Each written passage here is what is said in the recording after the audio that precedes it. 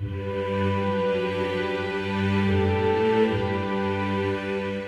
are at the right place at the right time. Welcome to the Discover the Word podcast with Kevin Perney. This is a ministry of discovertheword.net.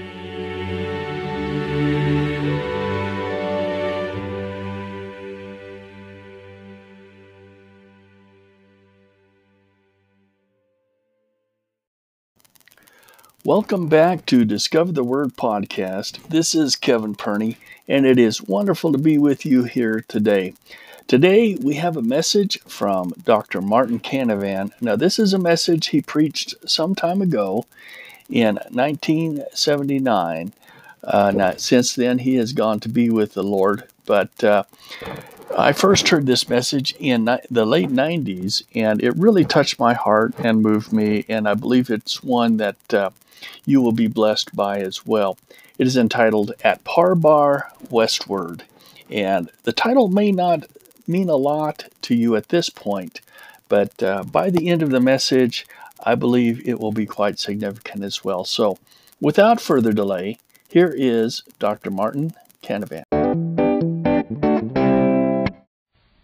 The other day, my daughter came to me and said she had a scripture that she had heard and wanted to talk about it. I have told my students that they ought to use familiar scriptures. That is, scriptures that are well known. But here was a scripture that she had heard that was very unfamiliar. It's found in 1 Chronicles chapter 26 and verse 18. 1 Chronicles 26, verse 18. Very simple. At Parbar westward, 4 at the causeway, and 2 at Parbar. Now, a very literal rendering of that verse of Scripture is at Parbar westward, 4 at the causeway, and 2 at Parbar. That's directly from the Hebrew.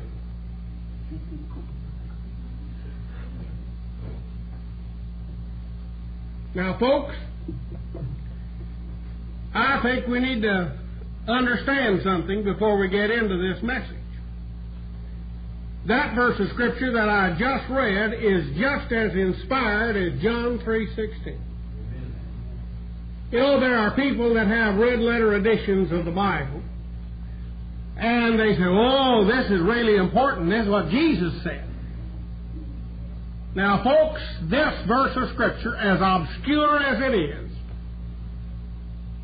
is just as important and just as inspired and just as much the Word of God as Ephesians 2:8. And so when I began to think about that, and my daughter kind of challenged me to look at it because she had heard some stories about it. In fact, there was a young man that was, I don't know if you used to answer roll call in Sunday school with a verse of Scripture or not. I was a smart aleck, and I always had a verse of Scripture, Jesus wept. Boy, they said, give us a verse, Jesus wept. Over here at Biola, a young man answered roll call with this verse of Scripture and was expelled. They thought he was being smart. Now, I don't know what your favorite Scripture is. Maybe it's John 3:16. Maybe it's John 5:24. Ephesians 2:8. But after I looked at this verse of Scripture, it suddenly became one of my favorites. Let's read it again. At Parbar westward, 4 at the causeway, and 2 at Parbar. Now, you will search in vain for another Scripture that deals with Parbar. In fact, the Hebrew stem simply indicates that it was some kind of a suburb. It was close to the temple. And they are making preparations now for the assignments for the people of the temple area. That's what it's all about. It is that there were to be 2 of the Levites that were on the west side of Parbar. Then there apparently was some kind of a causeway that led from Parbar into the temple. And there were to be 2 at one end of the causeway and 2 at the other end of the causeway. And then there were to be 2 actually in that little suburb known as Parbar. Now, I think that we need to see if there aren't some truths in this passage of Scripture that would speak to our hearts for this day. Now remember, the Levites were the priests of Israel. Remember, too, that the Bible teaches, according to 1 Peter 2:5 and 1 Peter 2:9, that we are a kingdom of priests. That if you are a believer, you are a priest before God. The Bible says that He has made us unto God kings and priests, and we shall reign with Him on this earth. So I see here a picture of the believer. Now, every one of these that were Levites had a job. Now, if that's true, it means that every Christian, no matter who he is, has something that he can do for the Lord. I don't know if you watched the Rams game this afternoon or not, but I'm reminded of something that Darrell Royal said. He said a football game is where 100,000 people that need to exercise watch 22 people that don't need any exercise run up and down the field. Did you know that's not the way it is in church?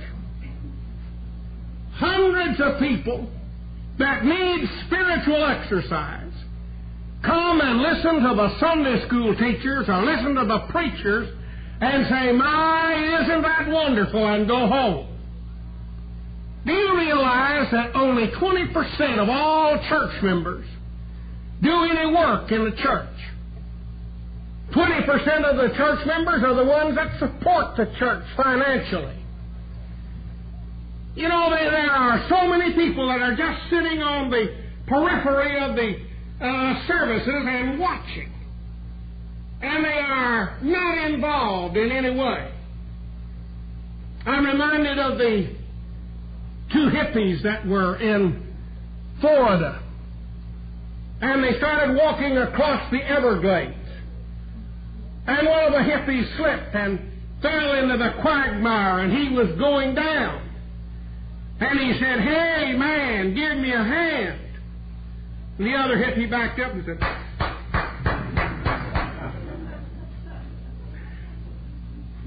I imagine George feels that way a lot of the time.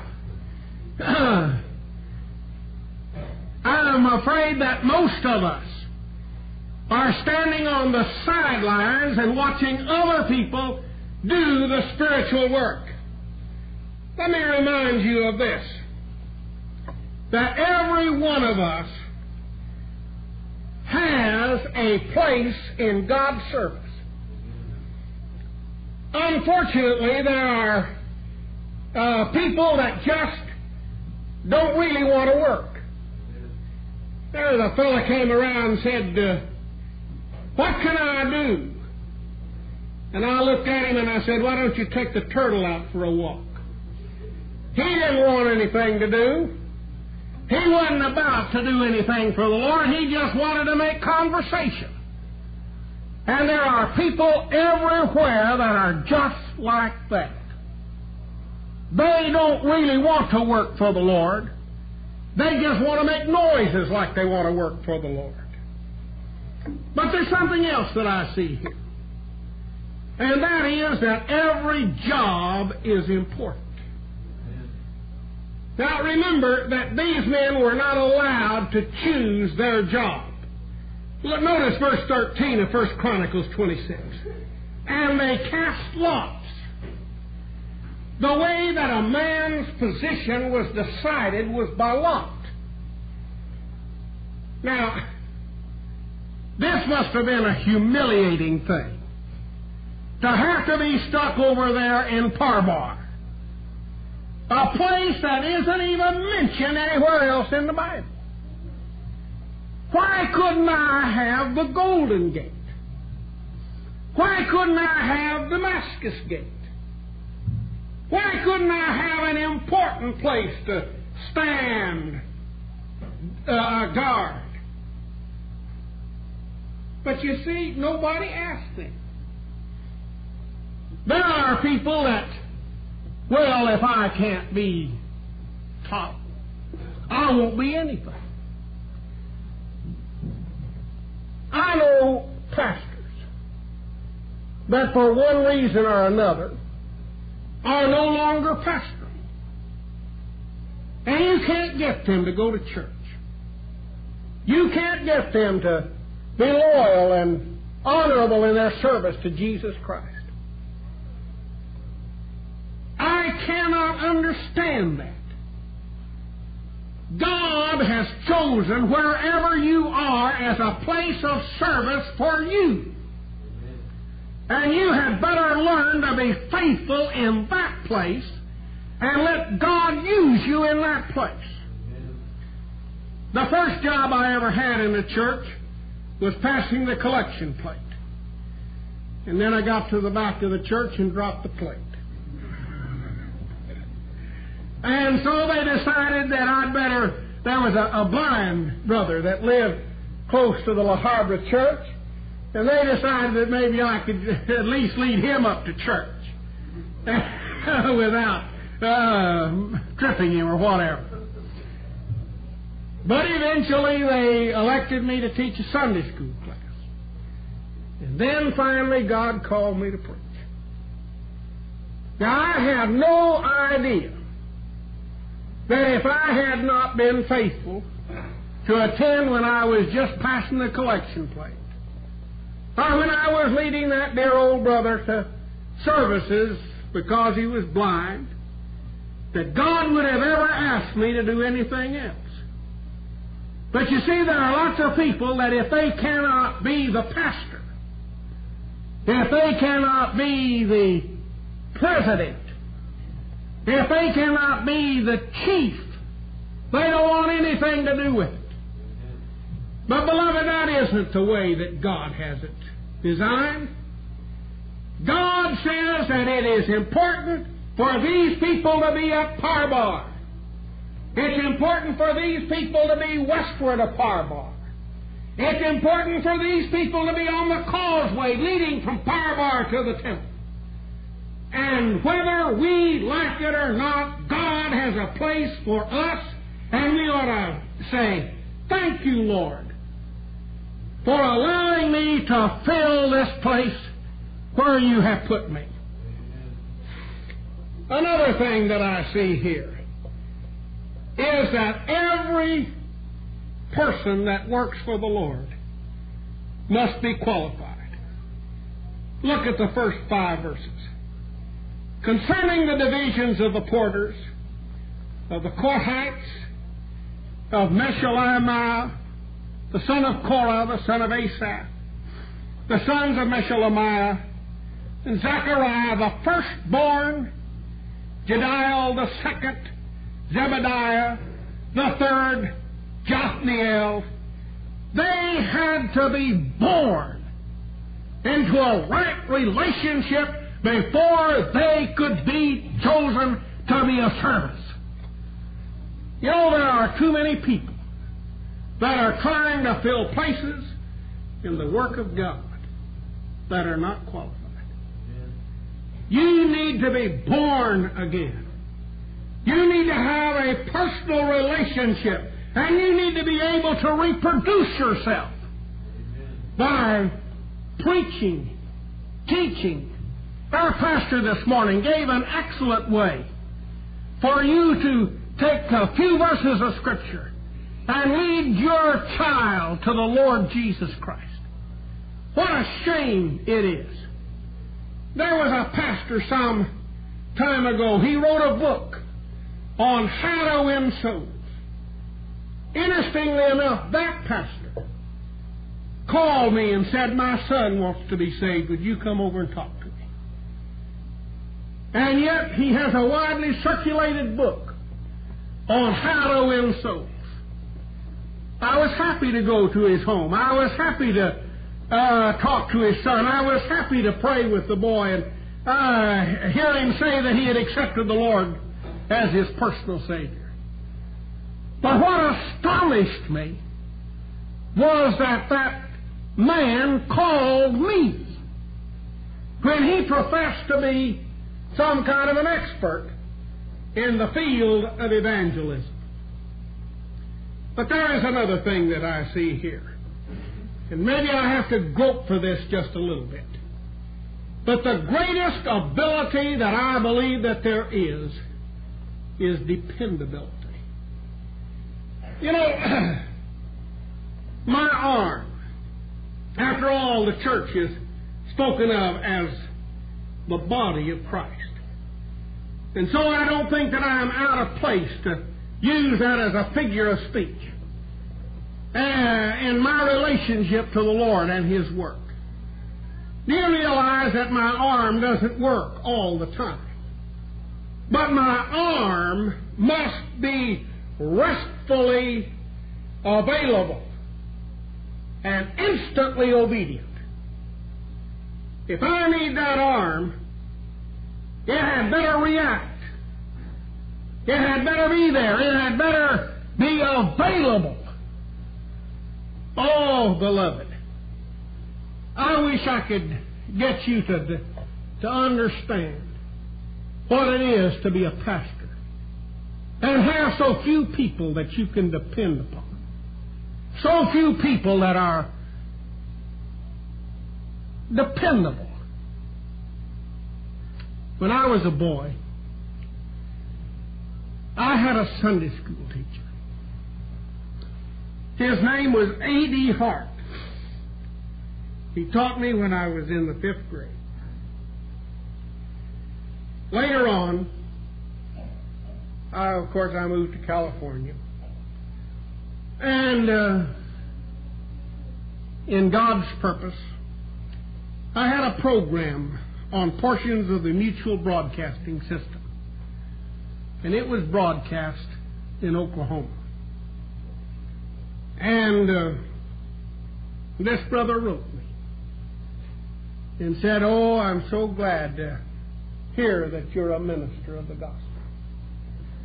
Well, that made me feel good. And so I was in Oklahoma, and he owned a chain of 5 and 10 cent stores. And I went to see Mr. Hart. And he was up on a mezzanine. And when I walked in the store, I just spoke to one of the girls there and said, "I'd like to see Mr. Hart." And he heard my voice, recognized it from the radio program. And he rushed down and threw his arms around me. And he said, I was always known as Junior when I was a kid. "Oh, Junior, it's so good to see you." I said, "Mr. Hart,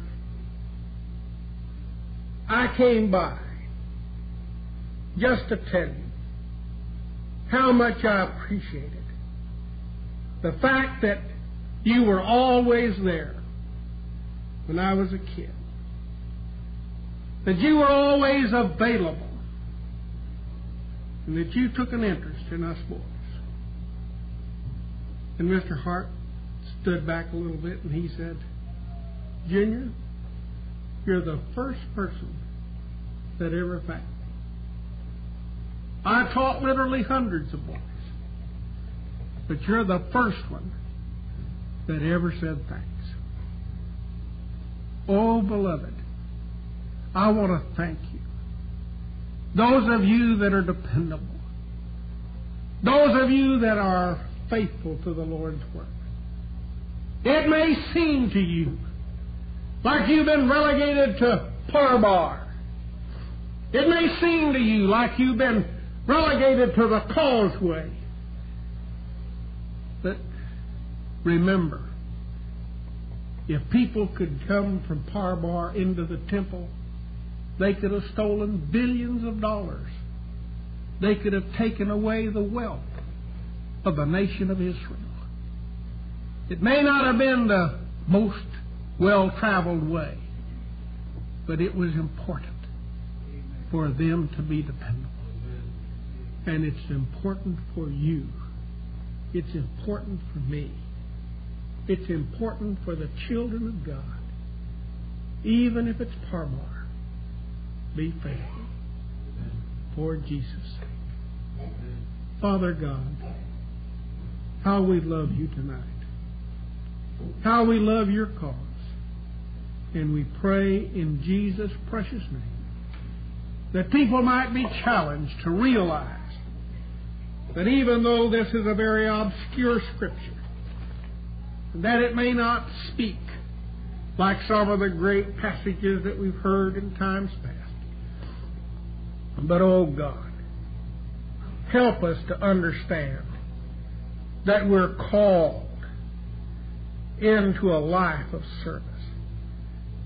Lord, let us not be like the crowd at the football game, sitting passively, criticizing when somebody does something wrong. Help us to exercise the gifts that you have given us. Oh, Lord, whatever talents we may have, may they be dedicated to you. Not because we are worthy, but because we ask it in Jesus' holy name. Amen. Let's have our pastor stand here. If you think page 429. There may be someone here tonight that would like to come, rededicating your life, coming for church membership. Or there may be some of you that are not born of the Spirit of God, and so you don't have a place in the service of God, and you'd like to enlist tonight. Every person in the army of the Lord is a volunteer. There are no draftees. If you want to serve Him, you're going to have to come and accept Him as your personal Savior, and then follow Him in obedience. Would you come on any of these invitations while we sing?